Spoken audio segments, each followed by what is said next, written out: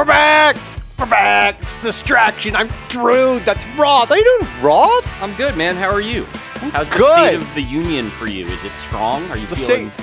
The state of my union is robust. Very yeah, I've heard as much. Also, the sun is outside. Like, I live in an area where, like, March is not quite a lie. Like, where you live in New York, March is bullshit. It's just extra February, and it sucks. Yep. Here, like, you get a little springish action going on. Like, you'd almost put out the deck furniture, but not quite. And that's We've been getting some fun, the death throes of the planet. Obviously kind of a grim subject, but they've been throwing us one 65-degree day every week for the last month, which is really great. It is. It's nice. It's nice. Yeah. I can't complain about it. Like, but then it's always 25 on Saturday, which is cool. It's nice. Yeah, like in 10 years, the DC area will be 90 degrees every day, and there will be insects the size of like fucking frisbees flying around and shit like that.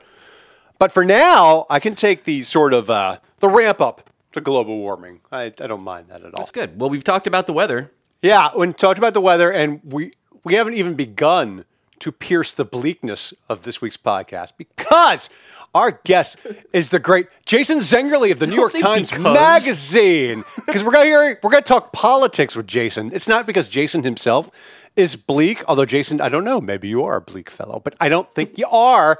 We have to talk about matters such as the State of the Union. How are you, Jason? I am good. I'm strong. My state is strong. I'm good. It's good to be here. Thanks for having me. Welcome to the Strong Boys podcast. I have to say that you might have the most sort of authentic bookshelf behind you out of all of our guests who have come on Zoom. It's very nice. It's not like it doesn't look like you. It doesn't look like you you arranged that bookshelf specifically for a Zoom call. So like fucking that Room Rater bitch account would like give you a 9 or anything like that. It's just a regular ass bookshelf with like lots of books you might use on it. So that's cool. Yes. Yeah, the Room Rater is the worst thing about the pandemic. I think the fact that account exists and is still going strong. Yeah, that is that not the same person as like True Fact Stated? So I just learned last week there was an article in the Washington Post about like resistance figures and sort of what they're doing now. And that guy was like a leading resistance tweeter, with all these crazy conspiracy theories about the Marshal of the Supreme Court and, the Russian. Yeah.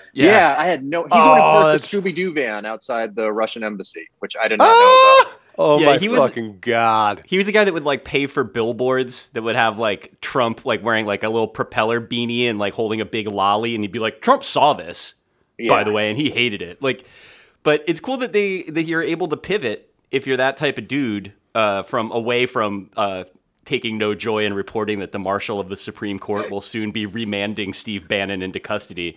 That like when that's over with, you can just fuck off to being like, yeah, your Zoom call's a mess, dude. Like your lighting sucks. Oh, it's perfect. The grift never ends. No, it's really, it's pretty great stuff. I to that end, I admire, because Roth, you dropped a tweet from Seth Abramson in the Slack last week, and I admired that Seth is still on his bullshit.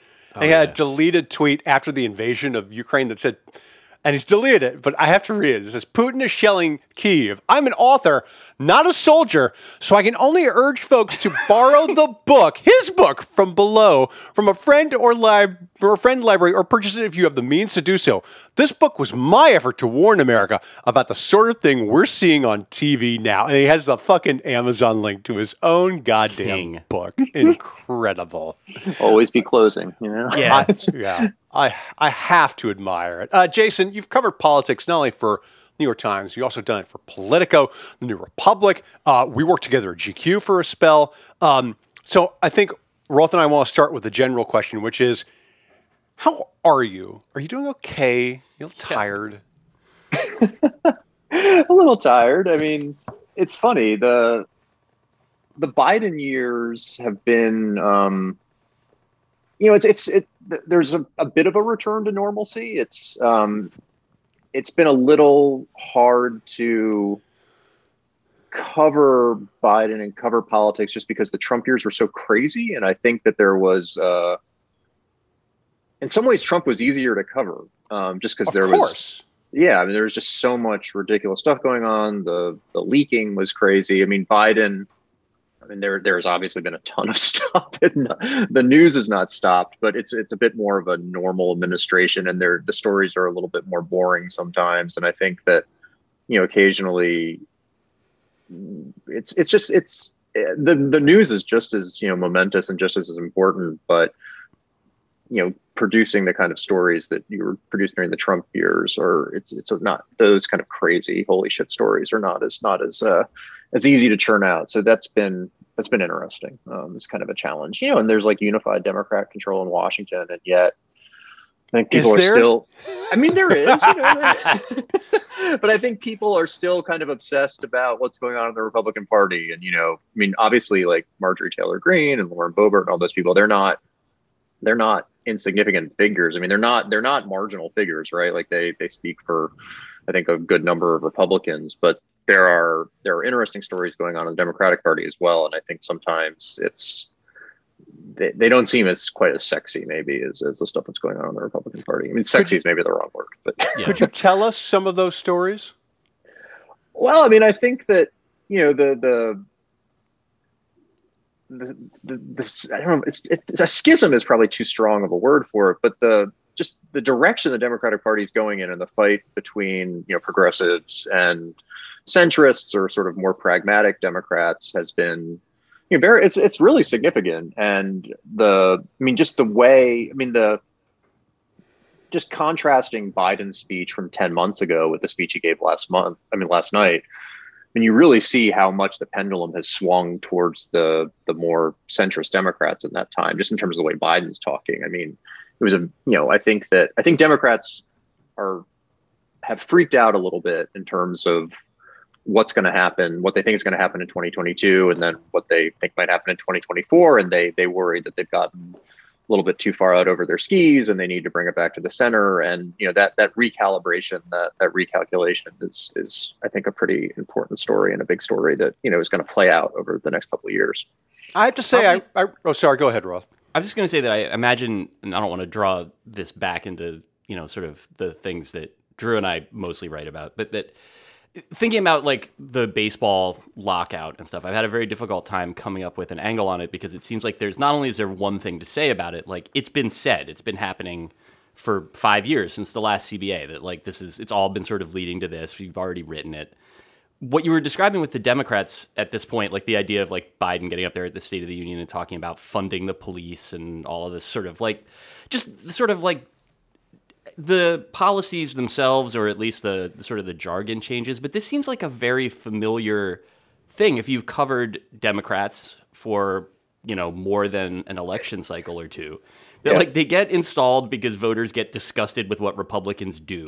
And then as soon as Democrats get there, they start advocating Republican policies, but in different, softer language. Or at least like trying to make, like, obfuscate this difference between them and this party that is out of power and like just turning everybody off. And even if you knew that was going to happen, it seems like there's a challenge there in sort of telling that story in a way that not only is new, but that like can contextualize it without making people feel despair and ennui and all of the other things that you don't want to bring out in the people reading the shit that you write. Yeah, no, there's some of that. And I think that, I think it's different for each Democratic president. I think in a lot of ways, sort of what Biden's experiencing now is probably most similar to what, Bill Clinton experienced. I think the Obama administration was a little bit different. I think they didn't have quite the same kind of whiplash going on that you see with Biden and that you saw with Clinton. But yeah, there's a little bit of a Groundhog Day quality to it. I agree. And I guess there wasn't really like a countervailing force for Obama. The party was so much further to the right. Like there weren't squad type people in office to push back on. Like that wasn't like a lever that you could really pull in 2008. Yeah, well, the party has just moved so far to the left since Obama, and just the party is a very different place. And it's sort of interesting, like with these, centrist versus squad debates. They're really not that far apart ideologically on some stuff. The centrists have moved pretty far left. And some of it has to do with just, how you say things and kind of, performative things as opposed to actual policy. And some of the really big ideological disputes have been, solved. Joe Manchin is worried about deficit stuff, but there aren't. A piece of shit. Fuck him. We love him. You know what I want State of the Union to be? I want Biden to walk out there, and I want him to kick Manchin in the side of the leg so his fucking knee blew out. That is what would have been a good State of the Union. Piece of shit. This marks the 40th year in a row that Drew is disappointed that there wasn't enough Steven Seagal shit in the State of the Union. Well, my concern, Jason, and I understand your points, and I think they're good points, and that, you know, sort of as a whole, the Democrats have been pulled farther to the left than they have been in the past, and yet I still feel as if they are being not only stonewalled by Manchin and his ilk, but also by a media. When the Washington Post, I read an article that was basically an analysis that said, "Oh, Democrats are freaking out because they realize that they've gotten too nice and voters don't like them saying defund the police and teaching critical race theory in schools, and they're going to have to walk that back." And it feels like the cart is leading the horse, and that's the part that really pisses me off. Am I going too far? Am I too much of a Bernie bro when I think that way? I mean, I think you have to look at the Virginia election results, and you can say it's the media doing this, but I don't think that was the media that created Youngkin's victory. I think that was a pretty significant event, and I think you look at sort of the focus groups that were conducted after that, and the critical race theory stuff. Look, you can. I mean, the problem for Democrats has been Republicans say critical race theory, and obviously there is a dog whistle quality to that, right? And they talk about the schools, but the Democratic response saying, or liberals' response saying, well, they're not even teaching critical race theory in schools. Like, I think that's not the right response for Democrats. I think they're at the base of that whole critical race theory discussion and debate and whatnot. I think there is a feeling among white suburban parents that the schools have gone too far in one direction and that it needs to be corrected a little bit, or they need to have more input. And that's like a very real thing. And Democrats, I think, kind of whistled past that graveyard a little bit and ignored it. And then, it bit them in the ass in Virginia. And it was a complicated thing in Virginia because you had kind of this conservative media apparatus that would take that critical race theory thing and they would gin it up, and that would get the really sort of right-wing voters fired up to actually go vote for Glenn Youngkin. But then you had Glenn Youngkin himself, who would go to these, suburban areas, people who voted for Biden in 2020 and sound kind of reasonable, saying, we want to, we're going to teach slavery in high school, and we need to talk about America's sins, but we also need to talk about America's, good things. And he himself sounded reasonable to these voters who never would have voted for Trump, voted for Biden. They're like, okay, this guy sounds reasonable. But then the people who did vote for Trump were fired up by what they were seeing on Fox and what they were, seeing on Newsmax and hearing on the War Room or whatever else. And it's sort of these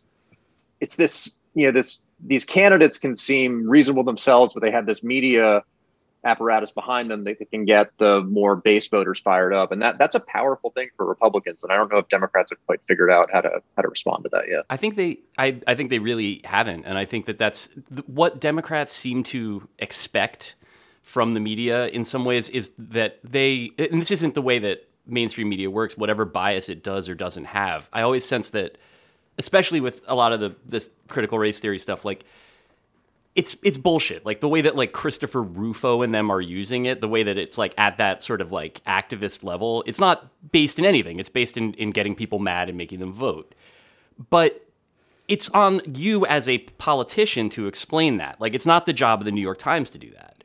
Like, the New York Times should tell the story as it is told, but they don't work for you. And I feel like there's this sense where Democrats expect like the non-right-wing media to do a job that they themselves have maybe forgotten how to do in terms of explaining that. Not just by saying, we're not really teaching that, don't worry, we're normal too, but by sort of pushing back, promising something else, like being a little bit more of an active agent as opposed to just sort of being acted upon by these various right-wing people and then either like complaining to the refs or just walking it off. Yeah, I agree with that. I just think like in general, Democratic flacks are oftentimes like they're sometimes harder to deal with as a reporter because they almost expect you to kind of do the work for them. It's like, that's not really my job. Right. I mean, do you have a specific memory of that happening? No, probably not one that I can share since they're all usually off the record conversations. No, but I mean, what Roth is saying is correct. To me, it's a failure of leadership when it's, okay, the voters are scared off by us teaching, the proper history of the United States. So let's ease up on that because, we got to do what the voters, want. Otherwise, we're going to lose in 2024 rather than being assertive and leading and saying, this is why we're teaching this. This is why you need to fucking listen to us, and having people go, oh, all right. Like, to me, that is the most important thing that a Democrat can do, and they never do it, ever. That's what I think. I mean, I don't. Well, yeah. I mean, what's the speech you want to hear? Like, what do you want to hear a Democrat say? Well, I have to go write it first, Jason. I don't have it on me. What's weird about it? So Drew sent me the State of the Union, which I didn't watch. I did the thing. It's the same way I watch college football now. I was like, if anything fun happened, I'll see like highlights. Like if there was like if a nose tackle scores a touchdown, like Spencer's gonna do a tweet about it, and I'll just see that, and that'll make it easier. But I read it, and to read the speech, maybe it makes me a soft touch or whatever. Like I thought it was pretty good. Like I thought it was a good speech too. But it's like that's the part of it where like what follows on from that is just knowing that, like, all these worthy ideas and these billions of dollars that we're going to commit to this or that cause that, sort of would seemingly unobjectionably make lives better across the country. Like, it's just not happening. That's the part of it. It's that sort of, there's no non-pretentious word here, whatever. There's a gap between the politics as it is discussed and even the policies as they're proposed, and then what actually happens. And that's, I think, where I'm consistently not just like falling into that space, but getting bummed on the whole broader enterprise. It's not like we ran out of good ideas. It's just that there's not really this energy to put them into action or the capacity to do it. Like Democratic control only means so much when it's Joe Manchin and Kristen Sinema being able to like say when they don't want something to happen. Yeah. Although, I mean, it's not just Manchin and Sinema, right? I mean, I think that, yeah, right. I mean, they take Sinema, a lot of heat for people that also don't want this. Yeah, there was, I mean, and that I think is part of what's happening is that, Biden got in there and he has these razor thin, I mean, he doesn't even have a majority of it in the Senate and a really small majority in the House. And he had this very ambitious agenda. And I think there was a thought on the White House's part that, everybody was just going to fall in line. Like, we know no one is where we are right now, but we're going to bring them along. And, if we just say it enough, people will eventually come around. And, they didn't. And they didn't really prepare for that. And they weren't ready for it. And that's why they find themselves in this space now. I mean, they do have worthy ideas and I think they have the energy to accomplish them, but they don't have the numbers to do it. And that's the problem. Can you say, or do you know why they couldn't have anticipated this? Because I feel like it's something that they should have easily been able to anticipate. Was it hubris? Yeah, I think it was hubris. I mean, I think it was hubris, and I think Biden is he's always been a politician who sort of places himself. He kind of goes where the party is going. He's not going to necessarily lead the party, but he's going to go where it goes. And I think you've seen over his career, like he's been very, good about kind of placing himself sort of in the mainstream of the Democratic Party and going where it is. And I think that after 2020, I think, he rightly interpreted the party had moved to the left. And he kind of put himself there, but he probably put himself a little further left than where things were. And I think that, the big conversation that you have among a lot of Democrats today, or at least the one that I've heard a lot is, how did Biden won the nomination by staying in the center, right? By not sort of going as far left as every other candidate did in the primary. And that's how he won it. And then he gets into office and he seemed to lose some of those instincts. And, the question is like, was it the people around him? Was it literally just sort of having to staff a federal government? You're going to get, you're going to bring in people who aren't necessarily where the president is. Was it going too far to try to, win over the left? I mean, it's an interesting conversation that you hear Democrats talking about a lot, especially, centrist Democrats.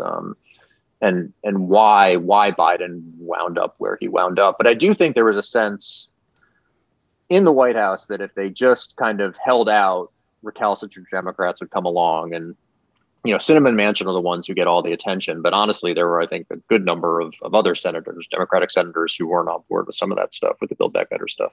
Can you name them so that I can be annoyed at them? So you can kick them when they come down the aisle? That's right. Drew's going to kick some knees. But like Mark Warner is one that comes to mind for me, right? That these are guys that aren't thought of as necessarily being more conservative, but that are like... or that Chris Coons asshole. Him too. We love him. Or, I mean, but, look at Raphael Warnock in Georgia. Look at, Mark Kelly in Arizona. I mean, I don't think it's just sort of the poster boys for modern Democrats like Coons and Warner. I think you can look at some of these other guys and women and wonder what they were actually thinking. Could you expound more on Warnock? Because I really do not know what his record has been since being elected. Well, I mean, Warnock, he's up for re-election this year it's going to be a really tough year for Democrats in a state that is, obviously Biden won it in 20, but for a Democrat to win there in 22 is going to be very, very difficult. And I think that he needs to strike a pretty moderate pose in order to have a chance in 22. And I think some of the discussions around, Build Back Better and all were probably not totally helpful to him. He also got hung out there because he made a lot of promises to get elected in 2020 that were not delivered upon because the Senate couldn't pass a lot of these bills, right? I mean, that's the other side of it, is that, like, as much as it is a matter of sort of positioning yourself and messaging this, it's like if you say you're going to do something and then for whatever reason you're unable to do it, then that's made you look like you're not telling the truth, even if it's just, more of an incapacity thing than a cynicism thing.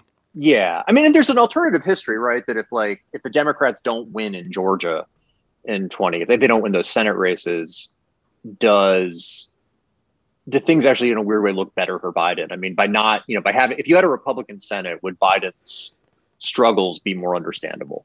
And he'd get a little bit more able to say, right, like, they're not letting me do all the good things that I want to do. You got to give me these people in 2022. Exactly. Yeah. It's much easier to blame.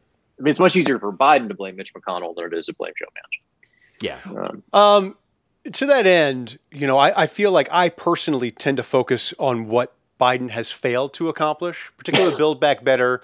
And I know. I've become. You're down on Joe Biden. But his failure to pass Build Back Better and the voting rights comprehensive overhaul, which I felt was very, very important.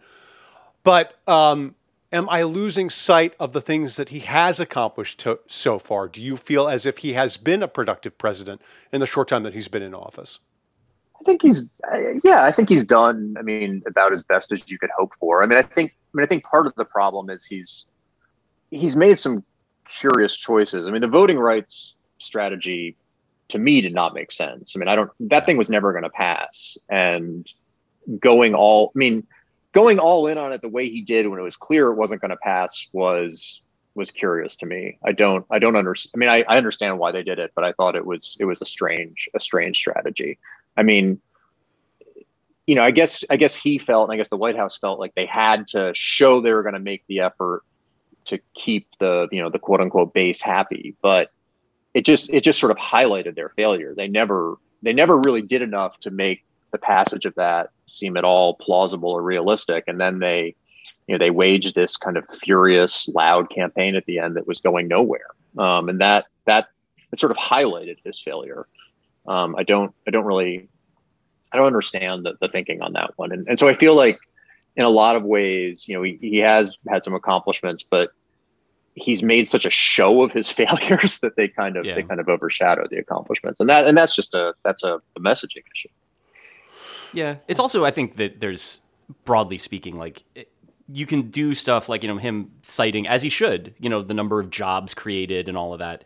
People thinking that the economy is, like, doing really badly when it is adding jobs at this record pace. Like, some of that obviously is a messaging thing. And I think some of it is also just outside of politics. There's a great amount of just, like, anxiety and grief after the last 2 years that it's hard to, this is part of, I guess, his appeal, is that he's the guy that can not even just empathize, but that can sort of, like, perform the beats emotionally of somebody who knows suffering and sadness and can help you feel better about it or whatever. And I just don't think that I don't even think you can necessarily say that this is on him.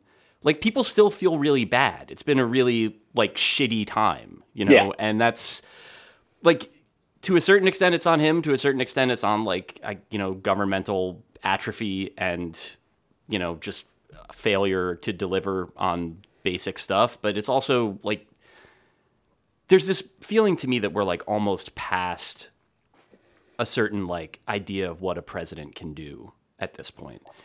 And it's a hard position to be in if you are the president. Like, if you're just sort of, like, waking up to this, like, broader sense of things not working, like, yeah, you're going to get blamed for it, but it's not like Joe Biden invented the idea of, like, governmental dysfunction. Like, it's all just been kind of drifting, it feels like, in this direction for a while. Yeah. I mean, I think the promise of Biden, I mean, was, like, you're going to actually get someone who's competent in there. Right. After the Trump years, you're finally, if it's not going to be returned to normalcy per se, like, at least you're going to have people who, like, know the basic, like, building blocks of how to run a federal government. And I think, and we'll fill jobs. Like, there were no jobs in the Trump administration. They never hired anybody. It was just all, like, guys that played college lacrosse that, like, were recommended to Don Jr. And somehow that guy's, like, in charge of the Department of Energy after 18 months. But I think, I mean, I look back at, like, where things started to go wrong for the Biden administration, and I really think you can't overstate the Afghanistan situation, because I really feel like that's where things started to run off the rails, and it really dented his and the administration's image of competence. And I think from that, future fuck ups then were kind of hung on their heads, right? And were magnified, whether it was, the COVID testing or whatever else. It was like, God, these are the people who are supposed to, be preventing this stuff from happening. And obviously these are complicated issues, complicated situations. It takes a lot of planning. But after Afghanistan, I think it dented their reputation for being competent, and it magnified kind of future screw ups, and they took the blame for them in a way that maybe they wouldn't have before. I think one of the things that gets me, and I think this it's part of the subtext of this conversation we're having now, is that a lot of times I feel as if strategy takes priority over morality. So when we were talking about you said that his push for the voting rights bill was sort of a strange strategy choice, but it was also, at least in my mind, the morally correct thing to do, because voting rights seem to be under attack in ways that they've never been before. But I think that's probably an overstatement given America's history. Yeah. So I think my question to you would be, am I too demanding and too impatient in terms of how I am prioritizing what I think they ought to do? Or are they doing this are they viewing this in the correct sense? And do you have a good feeling of where they are going, of what they are going to accomplish, at least prior to the 2022 election? I'd be very surprised if they accomplish anything else before the 2022 election. Yeah. All right, well, in 2024 then. Well, I mean, if same answer. Yeah, I mean, if Republicans take back, I assume Republicans will take back the House this fall, and I think it's a pretty, it's even money. They'll take back the Senate. Democrats will get a Supreme Court justice. I think that'll be the last big accomplishment for Democrats before 2022, and quite possibly before 2024. I mean, will they get her confirmed? I mean, I think so. I'd be surprised. I mean, there's no real reason for, I mean, look, as long as they hold, all 50 Senate Democrats together, they'll get her confirmed. And say what you will about Joe Manchin. He votes for Democratic judges. I mean, he's pretty compliant when it comes to judges that Democratic presidents nominate. So I assume that he will be going along with her, and I think Sinema will too. And I think you'll even see, like, a couple Republicans probably vote to confirm her. It's not the existential fight for Republicans that it was when Scalia died, because it doesn't change the balance of the court at all. It's just one liberal judge replacing another liberal justice, one liberal justice replacing another liberal justice. She's just younger. Yeah. Let's take a quick break. One question, Drew, that this is just for me, because I know we have to hit the break, but I am going to do it. Jason, you wrote what I think of as being, like, the definitive Don Jr. in hell stories right at the very end of the... Proud of that one, yeah. Yeah. So, and I know this because I also tried to write the definitive Don Jr. in hell story, and my editor, like, they were like lifting paragraphs that I'd quoted from yours, and they were like, everybody read this already, dude. Just leave it. My question for you is not about Don Jr. What is Mar-a-Lago like? I've never been. You didn't? So wait, all the stuff in the like weird sick party rooms, like what is it like to be at a Don Jr. event at like a rubber chicken sort of like, like type of setting? The only Don Jr. event I went to for that story was a event he did in Charlotte, North Carolina, for a congressional candidate down there. And it was weird. It was at this country club outside of Charlotte. It was like very much kind of an establishment Republican gathering. The candidate himself was kind of a pretty conservative guy. He was the guy who authored the bathroom bill in North Carolina. This guy, Dan Bishop. I don't remember that. Oh, terrific. We love his work. He's been on the show a couple times. I figured. Friend of the pod, Dan Bishop. But the thing that was so funny about it was like this sort of, it's kind of like a blue hair Republican establishment Republican event at this country club. And like, it was Don Jr. and Kim Guilfoyle. And they have like kind of a Sonny and Cher act. And like so all charming. these sort of like risque, like kind of like blowjob jokes, like they're telling, and the crowd is like eating it up, and it was just like, oh my god, the party's really changed. That was my one sort of Don Jr. Rubber chicken event that I got to go to. I did not get to go to Mar-a-Lago last. The banter in the story, and I'll link to it in the podcast, and like when I post it on the site. The banter is as excruciating as like you could imagine, because it is basically, it's like horny Rat Pack, but like backwards tracked so that it sounds extra satanic and dark.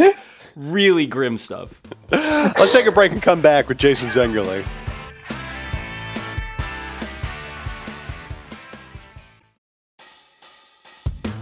Well, then we are back with Jason Zengerle, the New York Times. So let's do a couple more politics things. We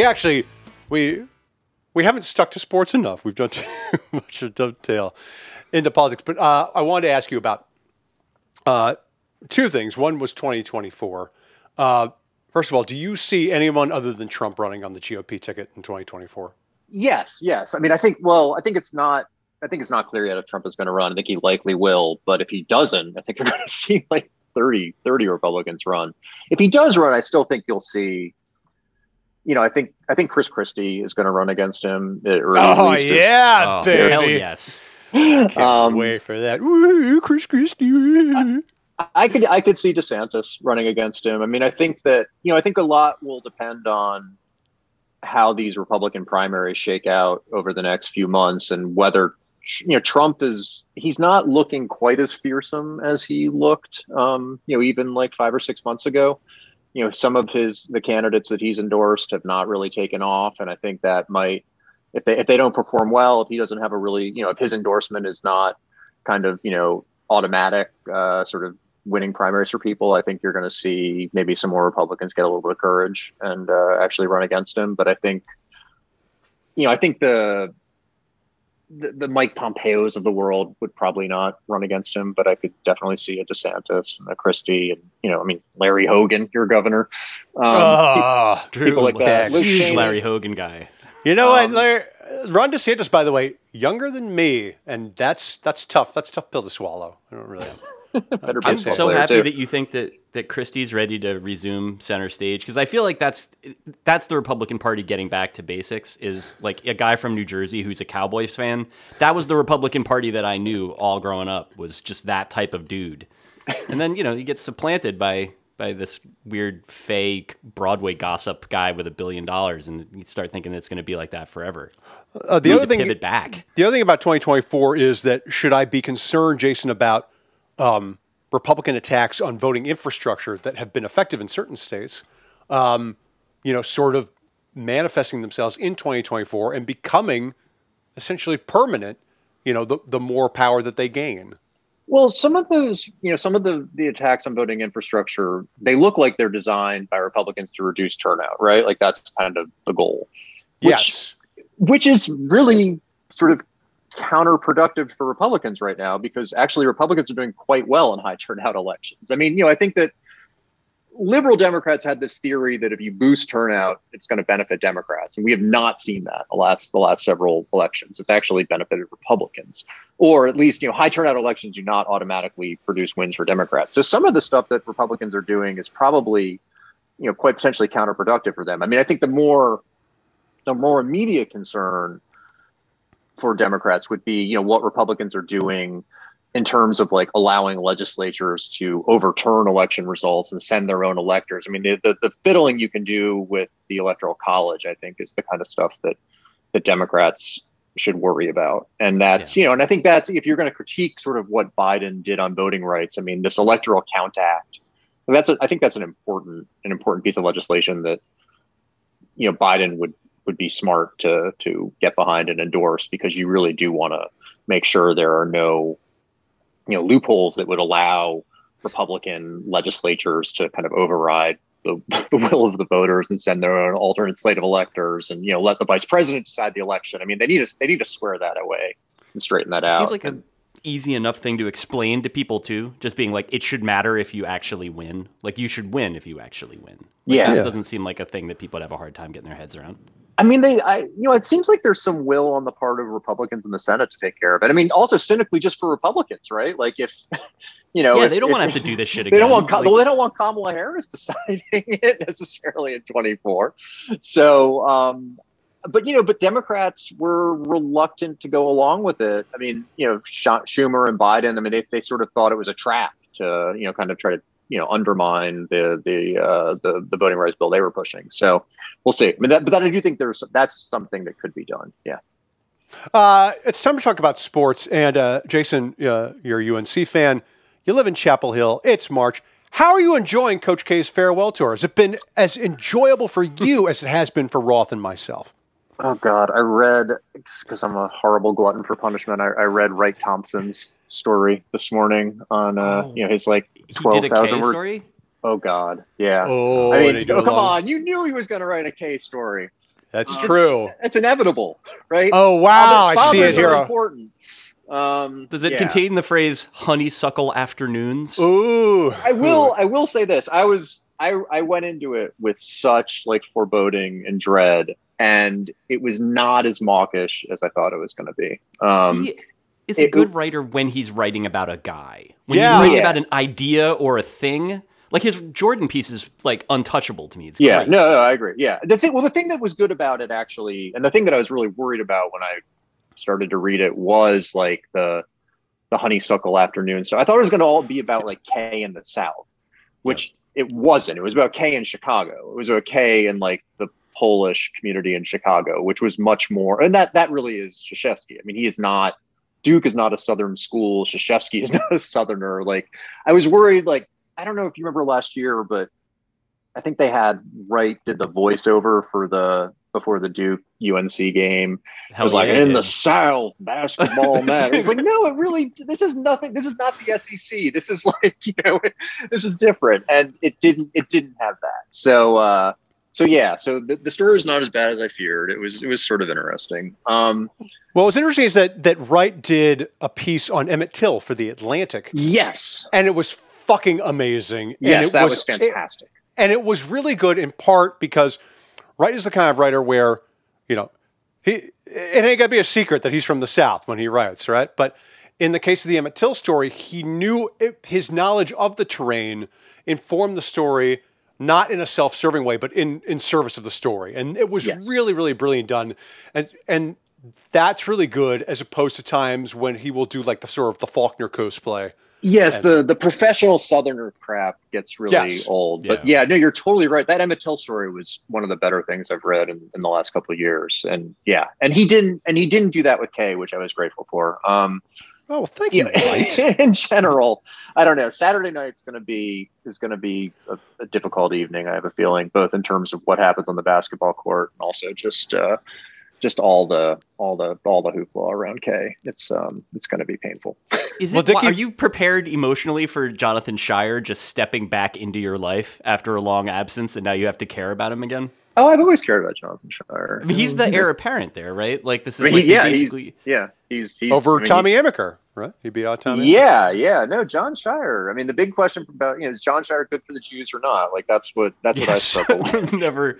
This has been like the subject of much Talmudic debate among I've given non-Jewish friends the J pass to discuss this with me because I think it's so important.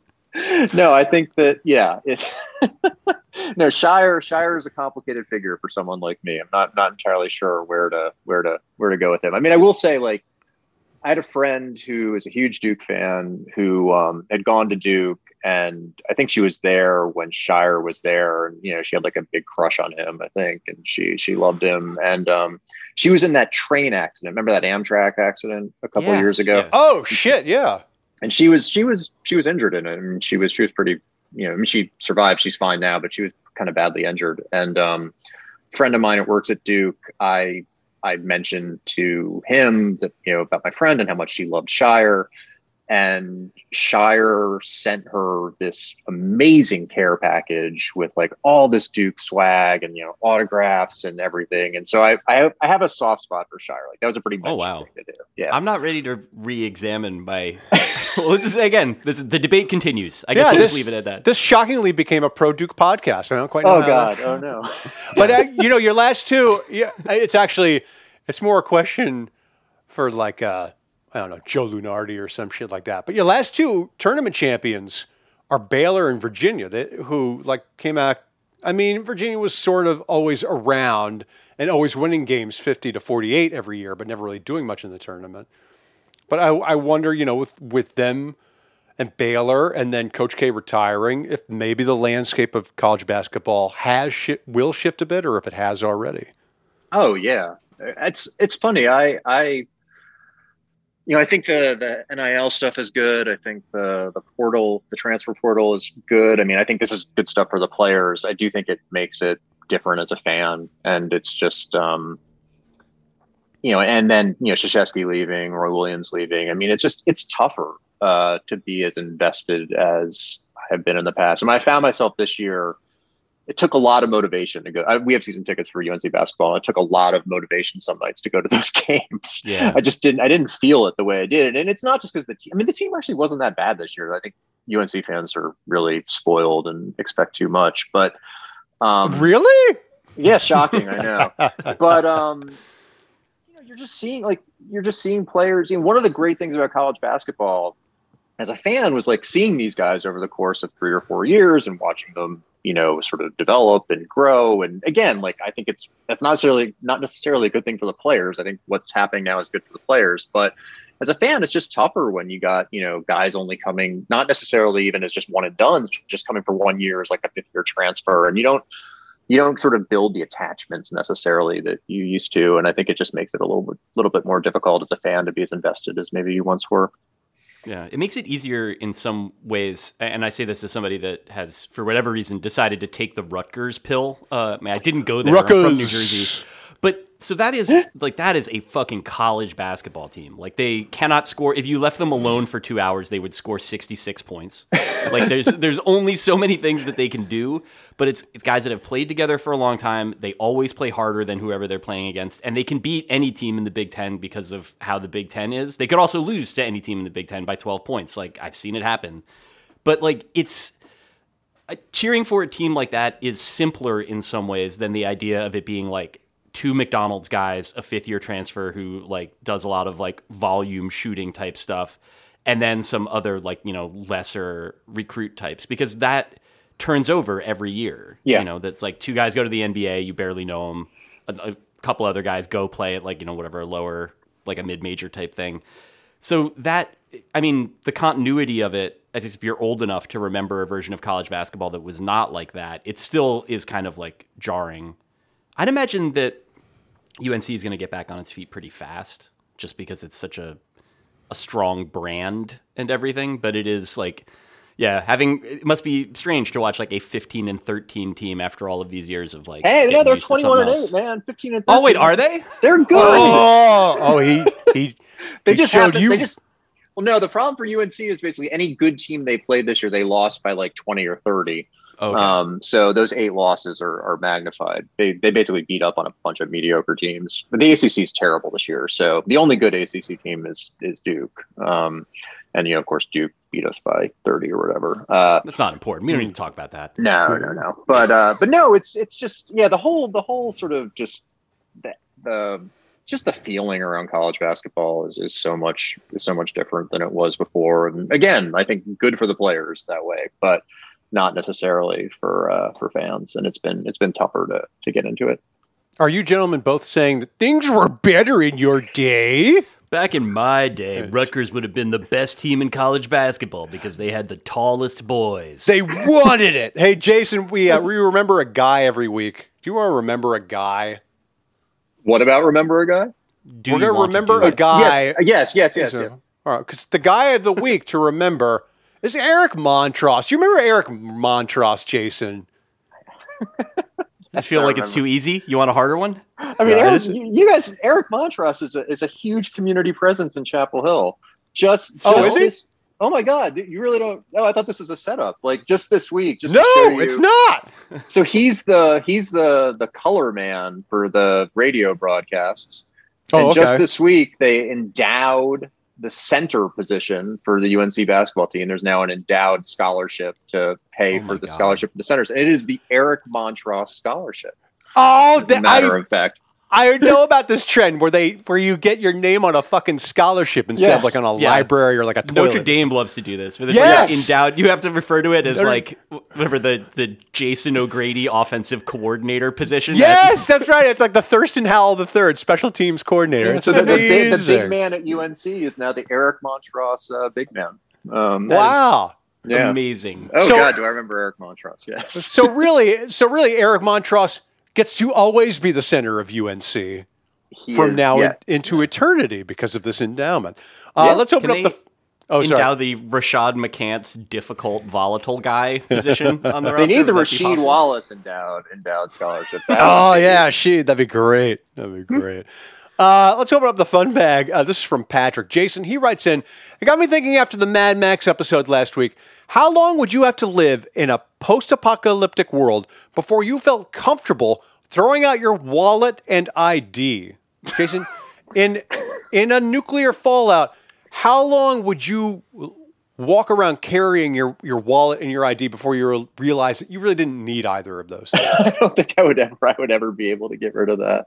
Right? Yeah. No, I am like, I'm one of those people. I mean, I still have like the big, black leather wallet with, expired healthcare cards in it and whatever else and actual cash. Yeah. I'm not one of the people who get rid of that. Like a frequent customer card. That would be maybe one of the last things. I'd be like, I'm 2 coffees away from a free coffee. Not a large. They won't give you a large, but they'll give you a medium. I have all those with a big rubber band around them in my desk drawer, which I never actually take out and have when I go to the places. So like, I never actually get to punch them out. I have like multiple cards from the same place that I then have to combine, right? Because I always have to get a new card each time. And those do not go in the wallet. Our own Dave McKenna, that actually is his wallet, a rubber band with just a bunch of like old subway cards. That really? I love that question just because it's so easy to imagine like just shuffling like in like an Immortan Joe style costume, but trying to like boop the chip to get into an ATM kiosk or whatever. It's all too vivid. I also think that like if there was like a nuclear holocaust or something like that, like one of the first things people would do is like ask for ID at like their like stronghold. They'd be like, look, we'll let you into the bunker. But you gotta show us some ID. You can't. We're not just gonna let in some Canadian or something like that. You're like, oh, okay, all right. Take it.